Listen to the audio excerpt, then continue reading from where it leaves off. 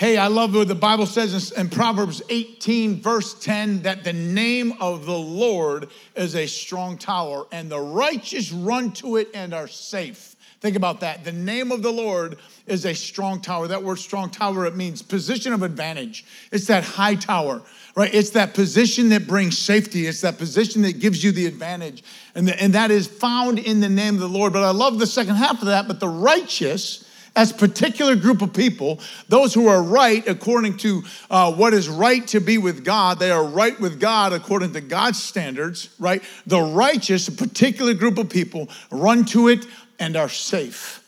See, hear me now, please. The righteous, they know where to go. The righteous, they know where to go to be in a safe place. And that's found in a strong tower, that position of security, that position of a high tower, that position of advantage, that is a place of safety, and that is the very name of Jesus. Come on, can we say thank you to Jesus? Come on, amen. Man, it's so good to be with you this morning on this Sunday morning. As you know, we've been in this reality check series for quite some time, and it has been a doozy. We are pumped about this. I've asked Pastor Jerry to speak a few times. He crushed it. I'm asking our executive director, Matthew Brian Kolb, to be a part of this series. I'm excited about today's word. Please hear it. Pay attention. Get your pens out. Be ready to take notes. This is fantastic. I was in the first service. I'll be in this service. Fantastic. But it's kind of one of those note-taking services, a lot of history. And I'm pumped for my man, Matt. I'm pumped for him bringing forth this word. He's got a handle on this. This is why we're going this direction, man. Amazing. Koblinger, let's go, baby. Koblinger. Love you. Love you. Middle name. You just used my middle name. If you use my middle name, usually it means I'm in trouble. So I'm really hoping I'm not in trouble. But when my mother said Matthew Brian Kolb, you got in the house right now. So it really is a pleasure to be here today. Had a great first service, and I'm excited that you guys chose to be here. Second service, I'm honored to be in front of you today. I appreciate Sean as my mentor, my pastor, my friend, my coach for my volleyball team, all things. I'm appreciative, too, that when he said you need to be taking notes, that no one got up and left. So now is your opportunity right now. If you're just like, I'm out, I'm not taking notes, I'm out of here, we'll send you the Cliff Notes. Are Cliff Notes even still a thing? Does anybody even know? Probably not, because you have the internet. It tells you how old I am getting. But seriously, I'm excited to be here today. Sean, even honestly, going back a few months, more than a couple months now, had reached out to me and said, hey, Matt, just be thinking on this, be praying on this. I'm going to be doing a reality check series coming up. I'm not sure when, probably October, maybe late summer. Just give me your thoughts on if there's a topic that you would want to speak on when it comes to where do we need a reality check. And I wish that I just had one thing, right? And that was part of it. It was just like, well, it's here and it's this, and we really need it here, and oh boy, this. But what kept speaking to me, probably because I'm a parent, I've got 2 seniors in high school, they're twins. I've got a freshman in college. And this last few years, of course, has been crazy, as most of you guys here know who have kids in school, whether it's homeschool, public school, higher education, you know these last few years have been challenging. And for me, personally, what kept coming back time and time again was our education. Reality check, our education. What are our kids being taught? What does a classroom look like today? What are teachers, classical teachers, believers in Jesus Christ in the school system today, whether you're preparing lunch, driving a bus, a coach, a teacher, you name it, what is it like for these guys on the front lines teaching our kids in school today? So that's where we're going today. We're going to talk about our education, reality check. What is the condition of our schools today? Come on, God, thank you for today. We do thank you for just an opportunity to gather and be in your word and worship you. We come before you just humble people, God. Let us just come before you humbly and just asking you for advice, God, asking you for direction, asking you for clarity, asking you for your wisdom. God, I thank you for anybody who's here today as a guest, first time. Just let them feel at home here today, God. Let them just feel the warmth of the loving people that we have as part of this amazing church that we get to call our church home. And we thank you for it in Jesus' name. Amen. All right, quick question. This is a classroom setting now. Raise your hand if you loved history class. You just loved it. Man, there's probably more in this room than first service. So, okay, let's say 10%. I'm being generous right now. I was not one of those people who loved history class. In fact, we had something in high school. If you memorized the Gettysburg Address, you literally improved your grade by 1 letter grade. So I could have gone from an F to a D.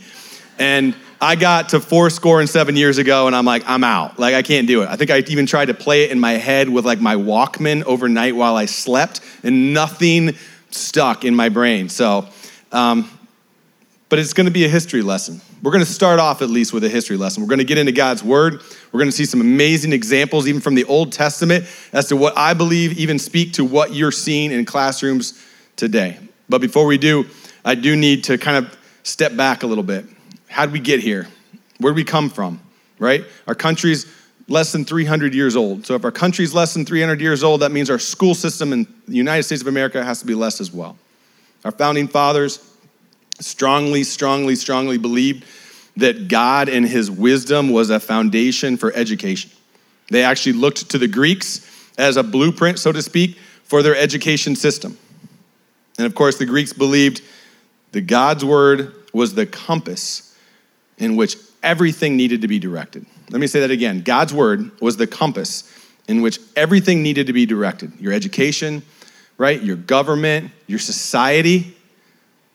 They encouraged debate. We're talking about the Greeks. They encouraged it. They loved dialogue, like a healthy dialogue where you could debate one another and you could say, man, great debate. Great debate. It was essential to have good citizens with virtue and with morals. In other words, in order to have a free society. And what does that mean to have virtue? That's basically your character traits that define what you do. They define your actions, right? So this was paramount. We're talking about school-age kids. We're talking about the formation of our education system, but yet this is what they believed. God was a standard.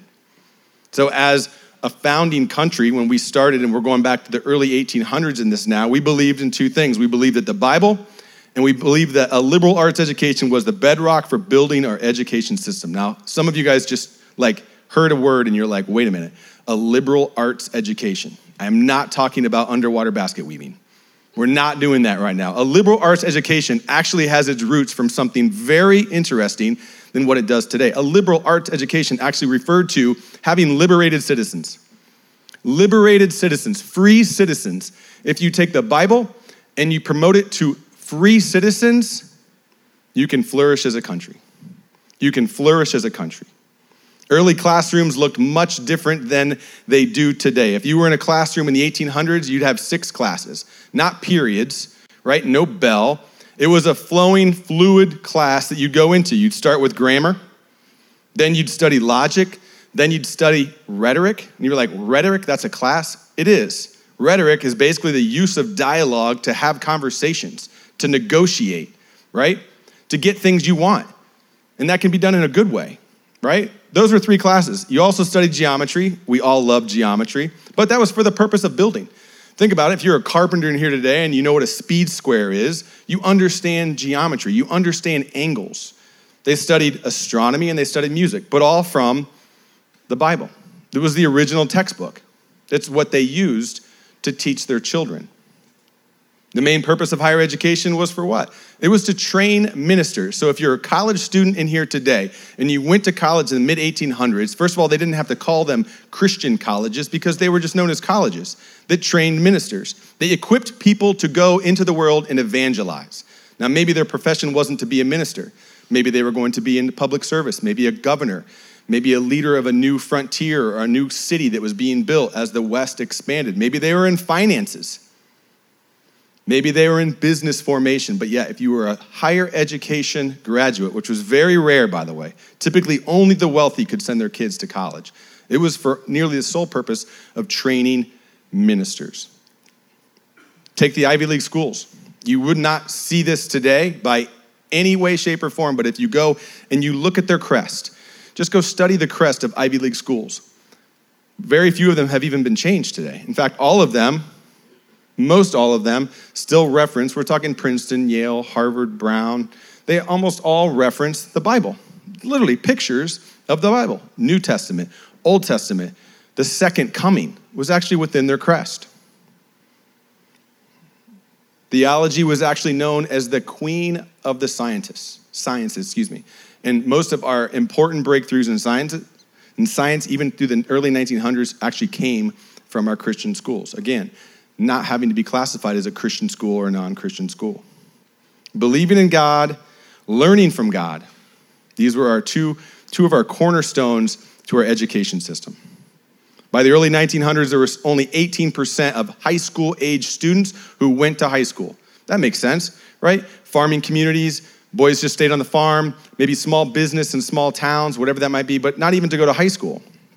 By the 1940s, it was 70%. We're talking high school. And of course, today's day and age, it's almost unheard of if you're a high school age student and you're not going to high school.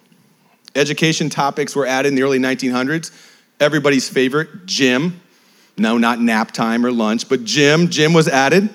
Social sciences started to become a thing in the early 1900s. Your vocational shops, right? During the First World War especially, we started to teach young men in particular how to start building things, getting ramped up to our Industrial Revolution. This was a big thing. But here's something that took place, and this is what I want you to start keying in on. Religion was encouraged as a class to be taken off campus. This is high school. This is not college. These are kids with no cars who had to go to school from long distances away, but if you wanted to take religion, you had to go do it elsewhere. And you look it up. The education topics, like I mentioned, but in the early 1900s, we saw something happening. We saw money in large amounts being put into especially our higher education systems by a very wealthy family known as the Rockefellers. And if you don't know the Rockefeller family, which I don't know personally, but just put dollar signs next to their names. And they began to pump a huge amount of money into our public higher education schools to do what? To separate from the church. In fact, the big push at the time was that religion is anti-science. You still hear that today. Religion was anti-science. So the schools need to get away from the church. And a lot of people ask me, I had this asked in the first service, well, isn't this really where separation of church and state came about? Absolutely not. First of all, it's not even in the Constitution. Second of all, it has nothing to do with churches being involved in state business. It has everything to do with the state business being involved in our church. Words like progressive education started popping up in the early 1900s. What's progressive education? It's simple. It just means we need to progress. It means we're not good where we are. We need to progress. But we're doing so without a biblical compass. Politics was entered into your kids' education. In the third grade, most of us were not alive during Prohibition. Prohibition was constitutional amendment to outlaw alcohol. Okay? Think about this, though. Early days, early 1900s, you have a lot of Protestants, you have a lot of Germans. This wasn't an easy task to do. How did they do that? It's simple. They inserted into the third grade in classrooms among a huge sector of our country pictures and stories that depicted angry men at home as it pertained to alcohol. Seems simple enough. But what happens, within a few years, there's actually an amendment to remove alcohol altogether. First time that politics showed up in school. If we get rid of God in the classroom, get rid of God's word in the classroom, however, it means you have to replace it with something. So in other words, if you're going to get rid of truth, you have to replace it with something. And here's where I need you guys to hang on for a minute. Because I'm going to mention some words like nationalism. And to you guys, that might... Nationalism, what's nationalism? Well, I'll tell you what nationalism is. It's a love for our country, right? Who doesn't love our country? Our country is a God-given freedom that we have to live in the United States with God-given rights, not to be trampled upon, right? But in the early 1900s, we introduced Flag Day. What could be wrong with Flag Day? By the way, when you go into a community, what are the two buildings that typically always have a flag? A post office and a school. It wasn't soon after that 1931, you saw the national anthem. And soon after that, the Pledge of Allegiance. We all know the Pledge of Allegiance, right? The Pledge of Allegiance to the flag of the United States of America and to the republic for which it stands, one nation. Not so fast. In 1954, President Eisenhower added the words "under God." Prior to that, for 50 plus years, it was known as the Bellamy Salute. So if you were in school in the 20s or 30s or 40s or even early 50s, children would rise up out of their seats at the beginning of a class day. They would lift one hand in the air, and this is not a reference to a Nazi institution. This actually goes back to the Roman days where they would salute, and they would basically pledge allegiance to the flag, not under God. We also saw things like school pride, proms, homecoming, school sports, remember your Letterman jacket, all celebrating something, all honoring something, but not God. Now, there may be people in this room who have served our country, and I thank you for doing so. There may be people in this room who have fought for our country, and I thank you for doing so. This is not about whether it's wrong to pay homage or salute or love our country. This is all about what was removed from our kids' education and then what had to get inserted somewhere. We know that the enemy comes not as a prince of darkness, but as a prince of light.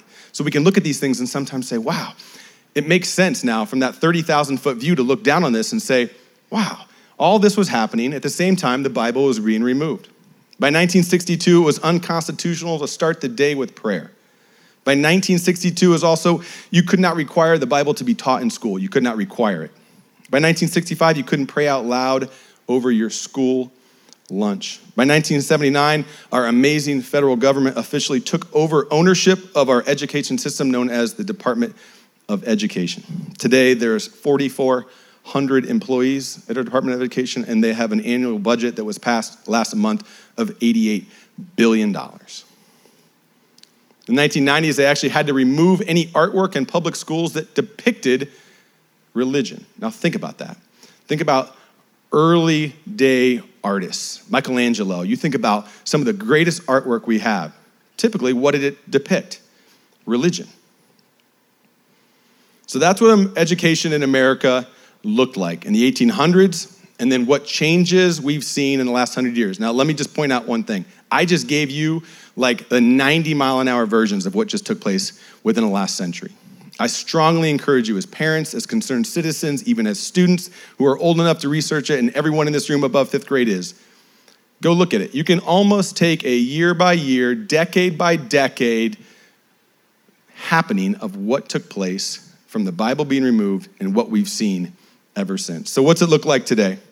What's it look like for your kids today? What's it look like for our education leaders, our teachers, our faculty, our board members who are in this room, who are believers, who are on the front lines? What's it look like for them to educate today? Well, first of all, your kids are in school 7 hours a day for 180 days out of the year. Less than 67 years ago, that was almost half in terms of days out of the year. We're taught that our social sciences can and should solve our societal problems of today. We're taught to be yourself, right? Focus on your attitudes. Focus on your feelings over your thinking.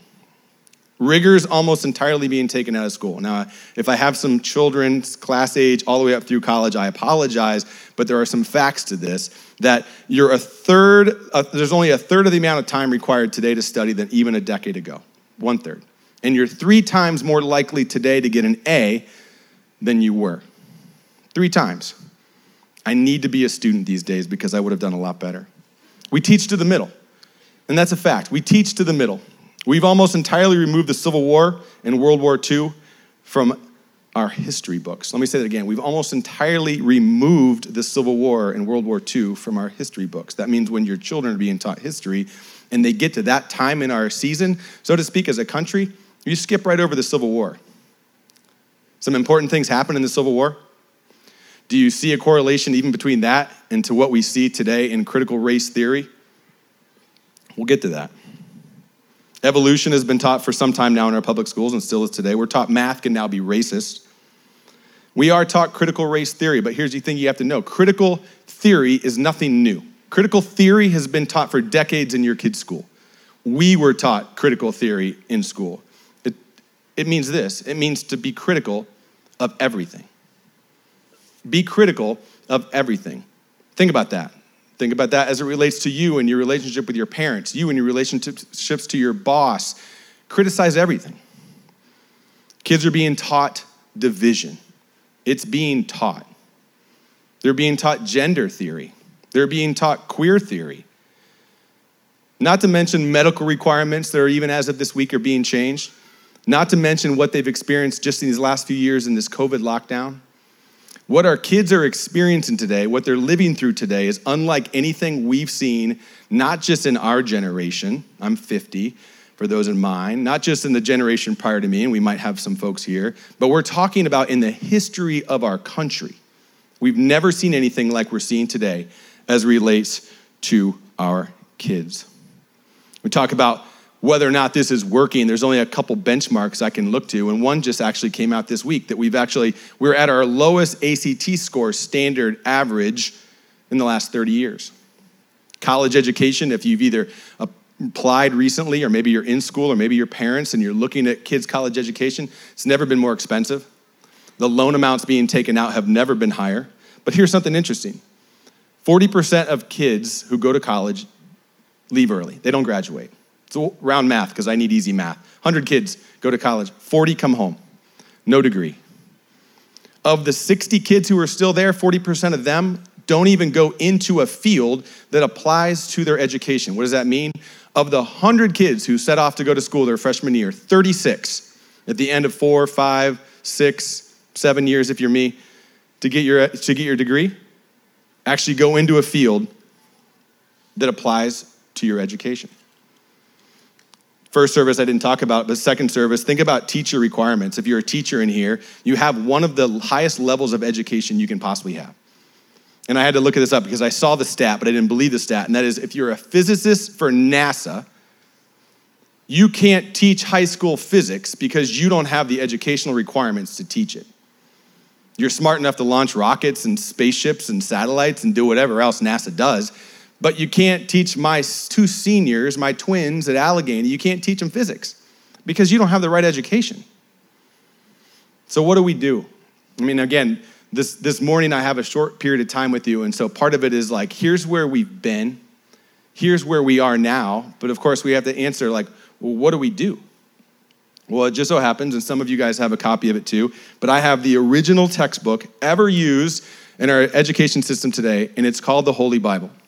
And I strongly encourage you to bring your Bible every week. I am guilty that sometimes I bring my phone because it's easy and I can text things to myself. But when I do bring my Bible, I'm writing, I'm taking notes, I'm getting into it, I'm flipping pages. If you don't have a Bible, come see us. We'll find you one. But please bring your Bible. And today we're going to start off, we're going to be in the book of Daniel. Now, if you do have an actual Bible, you can almost flip your Bible right to the middle. You'll find Daniel there within a couple books. If you don't have your Bible and you have your phones, it's really easy to find the book of Daniel. Now, you guys know the book of Daniel. At least some of you do. You know it by some of the stories. You know Daniel in the lion's den. It's a great story. You know, of course, Shadrach, Meshach, and Abednego. That's a great story. We're in the fiery furnace, right? And they come out alive, and there's someone in the fire with them, and amazing things take place after that. But today, we're actually just going to start in Daniel 1, and we're going to start in verse 1 in chapter 1, because I think it relates to exactly what we're seeing today in large part, but it also gives us insight as to what we can do as parents, what we can do as students, and what we can do as concerned citizens, which we all should be, to combat what's taking place in our schools today. So if you would just read with me, we're going to summarize here in a little bit, but we're just going to go from verse 1 to verse 7. This is the book of Daniel. This is chapter 1, verse 1. Now in the 3rd year of the reign of Jehoiakim, king of Judah, Nebuchadnezzar, the king of Babylon, came to Jerusalem and besieged it. And the Lord gave Jehoiakim, king of Judah, into his hand, along with some of the vessels of the house of God. And he brought them to the land of Shinar, to the house of his God, and he brought the vessels into the treasury of the God. Then, and by the way, always note when there's a little g and a big G. Our God is always a big G. These are little g's. Then the king ordered Ashpenaz, the chief of his officials, to bring in some of the sons of Israel, including some of the royal family and of the nobles, youths in whom was no defect, who were good-looking, showing intelligence in every branch of wisdom, endowed with understanding and discerning knowledge, and who had ability for serving in the king's court. And he ordered him to teach them the literature and language of the Chaldeans. And the king appointed for them a daily ration from the king's choice food and from the wine which he drank. And he appointed that they should be educated for 3 years, at the end of which they would enter in the king's personal service. Now among them from the sons of Judah were Daniel, Hananiah, Mishael, and Azariah. Then the commander of the officials assigned new names to them. To Daniel, he assigned the name Belteshazzar, to Hananiah, Shadrach, to Mishael, Meshach, and to Azariah, Abednego. Now, before we get into this, there's a few things I want to just clarify because these are some great facts that I learned, and I think they're important for our lesson today. First of all, when you look in verse 2, you'll see the land of Shinar. Where's the land of Shinar? The land of Shinar was the land of Babylonian. So if you're in Judah, Jerusalem, looking at a map in your head, that could be upwards of about 300 miles to the east was the land of Shinar. Moving then a little bit further, it says they were to learn the language and the literature of the Chaldeans.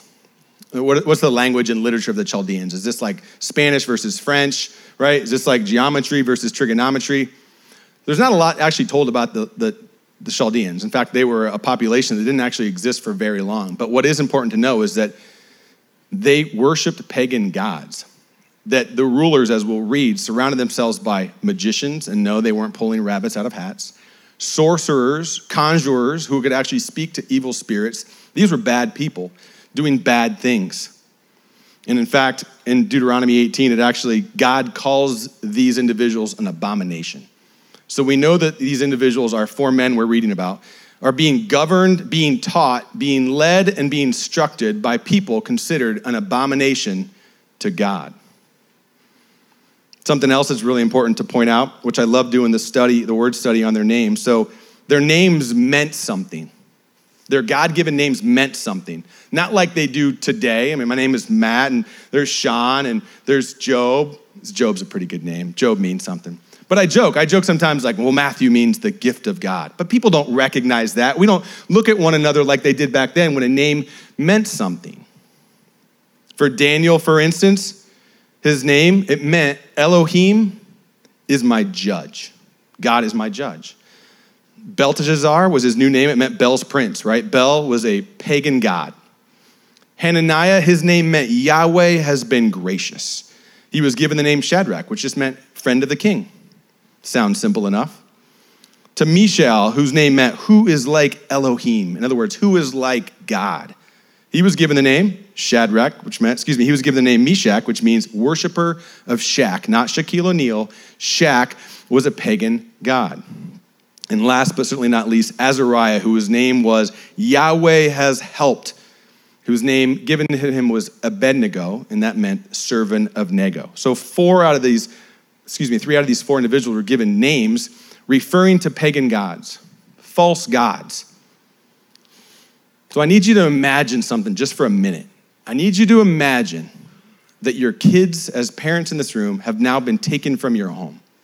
Taken from your home against your will. Remember, they besieged the land of Judah. Taken from your home.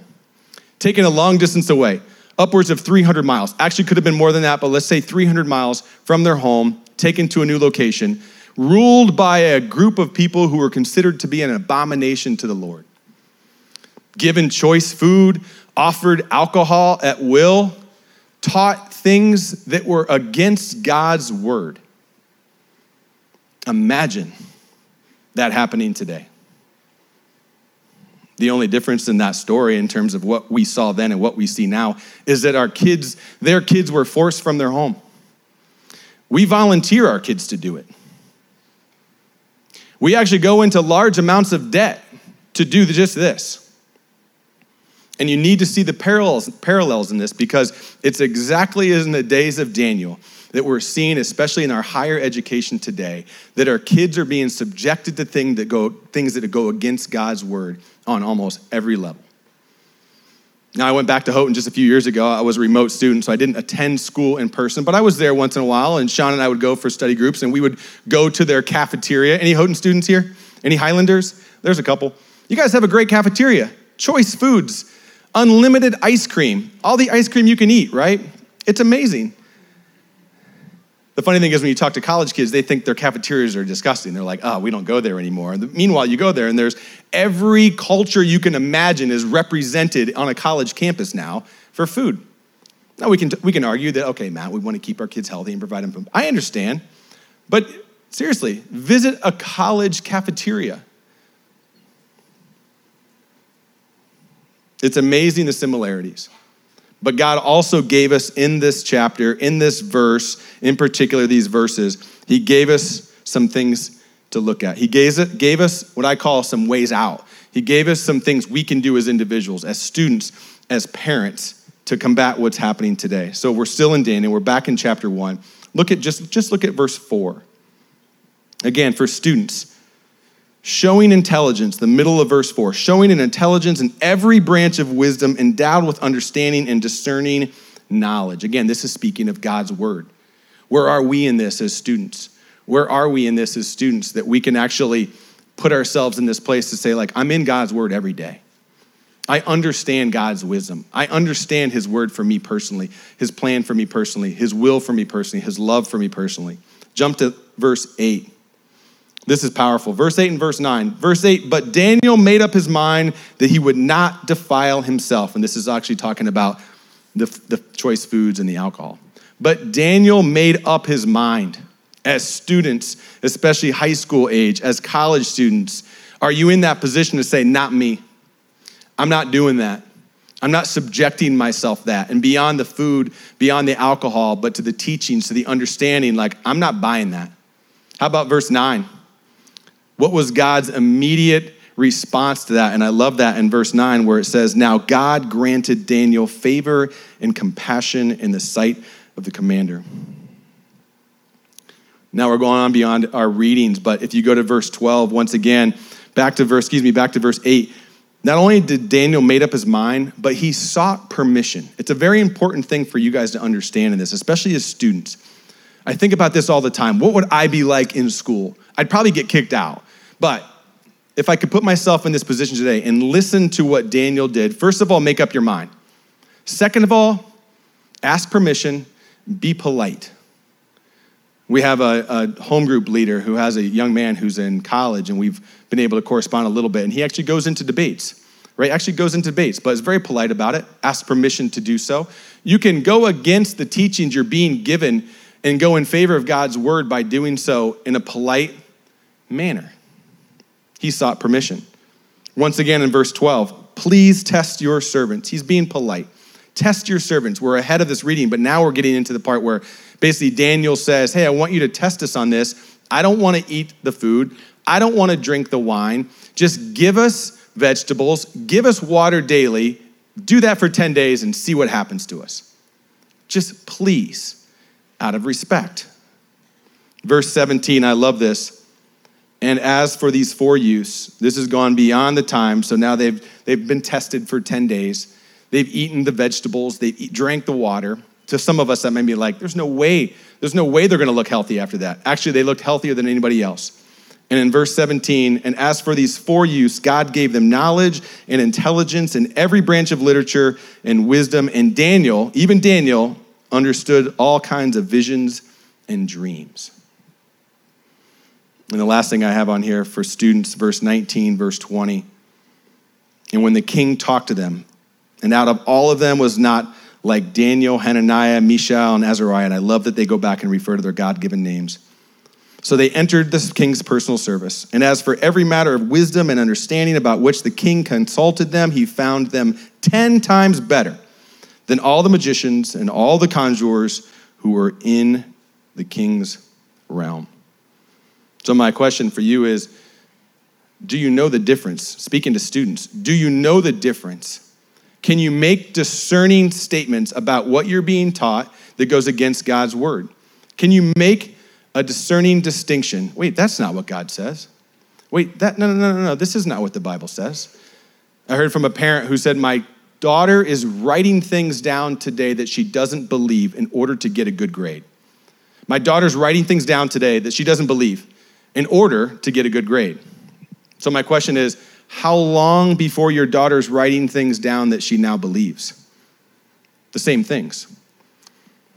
Some people refer to that as indoctrination. It's repetitiveness. In some parts of our culture, it's amazing. If my son or my daughter, so to speak, went into the military, there's an important piece to that, right? They need to be indoctrinated into that lifestyle, into that, so that they can then go and defend our country and others of freedom. That's important. So that word doesn't always have a negative connotation, but in this case, it does. Can you spot the difference? Parents, can your kids spot the difference? Can your kids spot the difference? Do you have confidence in your own children that when they go to school every day, they can walk out of that classroom, periods 1 through 7 or 1 through 9, depending on the school they go to, and just say, nope, they're not falling for that. Nope. When they write that down, they might even put, per the author of this book, evolution is, do they know the difference? Can they spot the difference? I've asked the tech team, and I love the tech team, thank you guys for what you do, to put up, and this is for parents, but before they put up, you guys can put the verses on the screen, but just go back and look at verse 4 for a second. Again, Daniel chapter 1, verse 4. We know that there were youths in whom was no defect, who were good looking. Parents, you guys can take credit for that. Showing intelligence in every branch of wisdom, endowed with understanding. That means to be handed down. That means to be given, both from parents and from God. And discerning knowledge. Discerning knowledge is to have in your mind what is right and be able to discern from what is wrong. So for parents, this is where we get the title of our message, Reality Check today. Train up a child in the way he should go.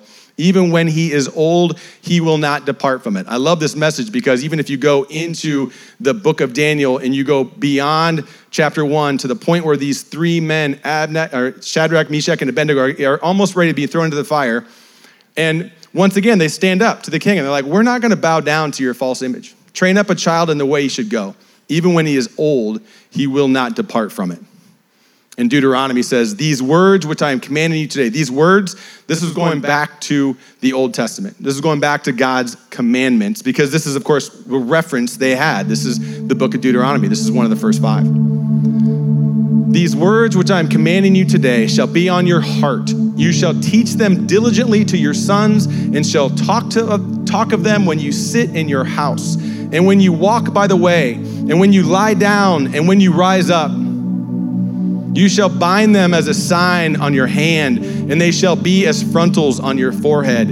You shall write them on the doorsteps of your house and on your gates. What are they talking about?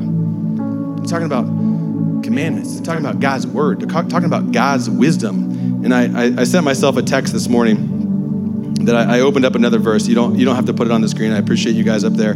But this was 2 Timothy 3, 16 and 17, because these guys are referring, of course, this is being referred to in the Old Testament, and they're referred to as the commandments, 10 commandments. But 2 Timothy 3, 16, 17, all scripture is inspired by God. It's beneficial for training, for rebuke, for correction, for training in righteousness. That means walking in the right way. Sean talked about that today. So that the man or woman of God may be fully capable, equipped for every good work.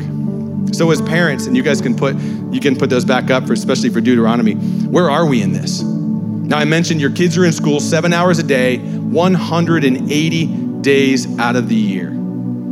So do you think that when you rise up or when you go by the way, meaning when you're walking, when you're going to the store, when you're going to the sports game, when you're in your car in the morning, taking your kids to school, wherever that may be, are you in the Word?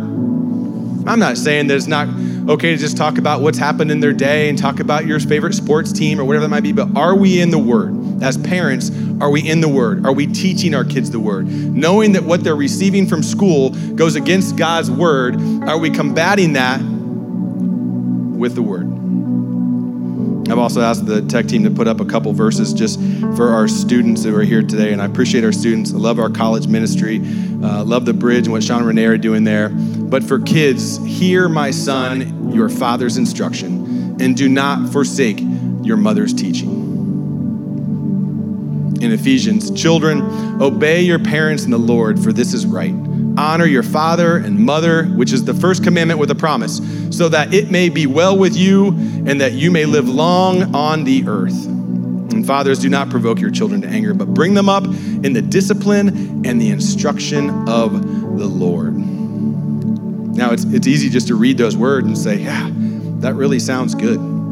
But even that last part, to bring them up in the discipline and instruction of the Lord, let me just point out a fact. Who remembers actual discipline in classrooms? And I'm not advocating for punishment, and I know we've had examples of that. I don't get that. I was raised, and again, I'm 50. I was raised in an elementary school where you got paddled. You got paddled. I remember 2 teachers' names all through grade school, Mr. McFadden, Mr. Crosby. You want to know why I remember their names? Because you didn't want to make them mad.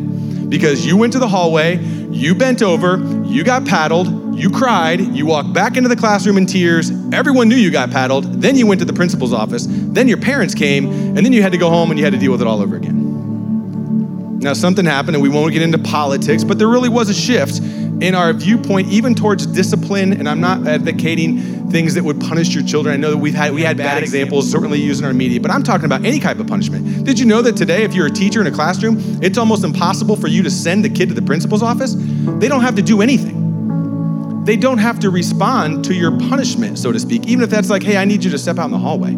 Hey, that phone is a distraction. Can you please put that down? Hey, can you please not be talking to your neighbor? Nope, you can't make me. And they're right.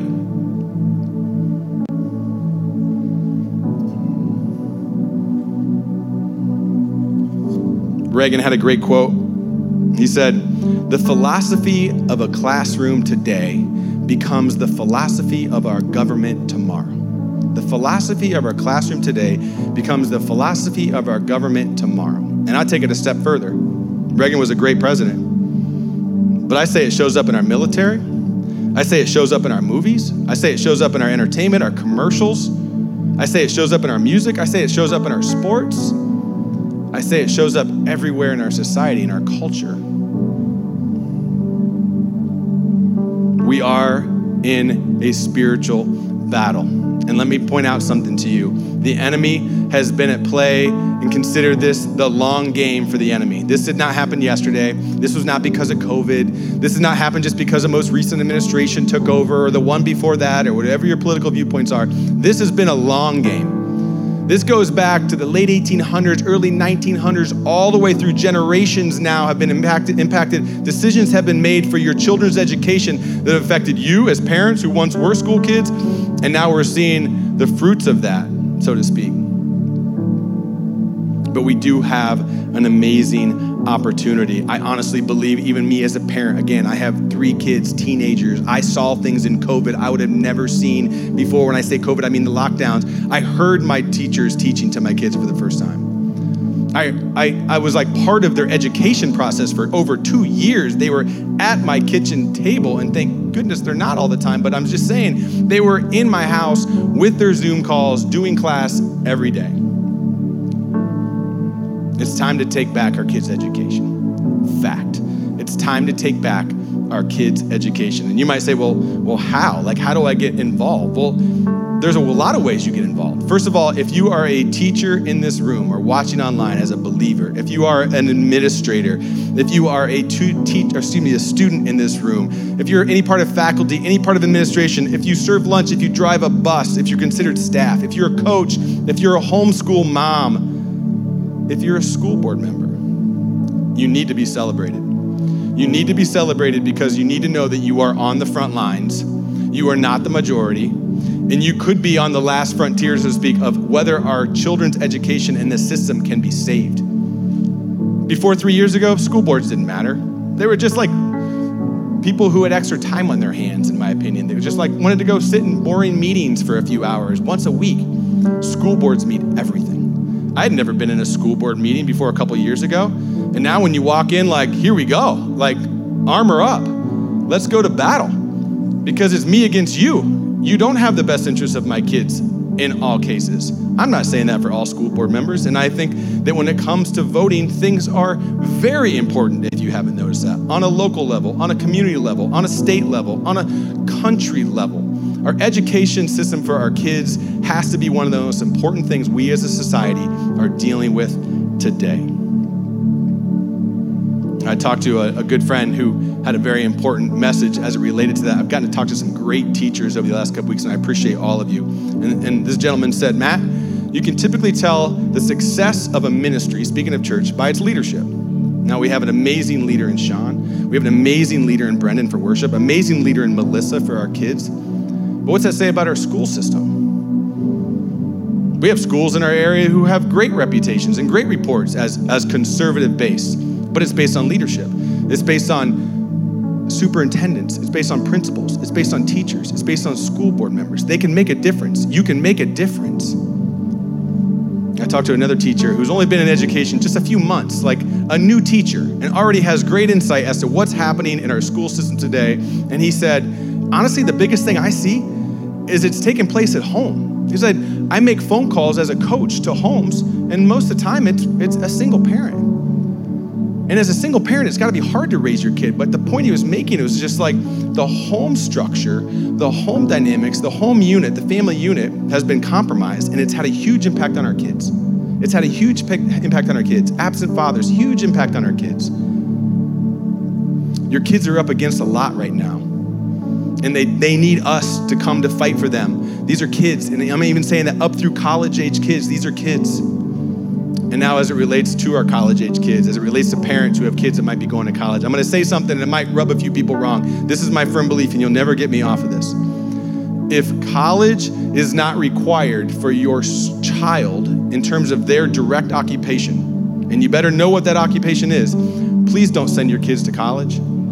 Please do not send your kids to college if there's not a plan for that 4 or 8 year or whatever year program that is important and vital to their education.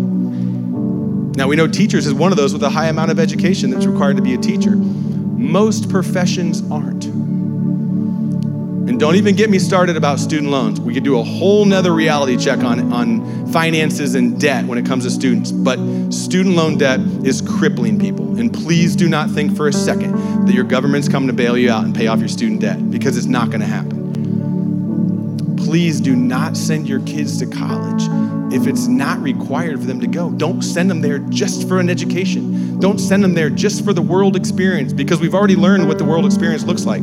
I love our youth, and I love our youth leaders in Breakaway. Why? Because there's great representation there. You've got trade schools being represented. You've got military, you've got law enforcement being represented. You've got people who just went into apprenticeships and they're doing very well for themselves. Whatever happened to apprenticeships? You've got moms and young ladies who desire and are inspired to do what? To be home with their kids. When have we stopped celebrating stay-at-home moms? Dads, it's on us. Like, it might mean 2 jobs if that's mom staying home with the kids. And I'm not saying homeschool versus public school. I'm saying just be home with the kids. If you're a homeschool parent in here, bless you. It's a calling. I know homeschool parents struggle. We were homeschooled. We homeschooled our kids for a couple years. It's a calling. Fight the fight. Stay in the game. Whether you're public school, whether you're a homeschool teacher, stay in the game. Fight the fight. It's worth it. Our kids are worth it. Our education system, there are things happening today that give hope. There's classical Christian schools, there's charter academies, there's things taking place. There's great parental groups rising up to say enough. I'm not putting my kids through this anymore. You're not gonna send my kids to school and dictate that they read pornography, which is taking place in school today. Some of the school books being brought into classrooms. Romans 1:22, and I love this. This is the theme verse for a reality check. It says, professing themselves to be wise, they became fools. Professing themselves to be wise, they became fools. Who's they? Go back in our history. Every time these changes were made, it was made for the right cause, right? Progressive. Let's progress. We need to be better than we were, but without a biblical compass. Professing to be wise, they became fools. We're not fools. We have God's word. We have God's wisdom. We have God's instruction. They're our kids. The enemy wants them. He wants their minds. He wants their lives. He wants their careers. He wants to divide us against them. He wants parents to be divided.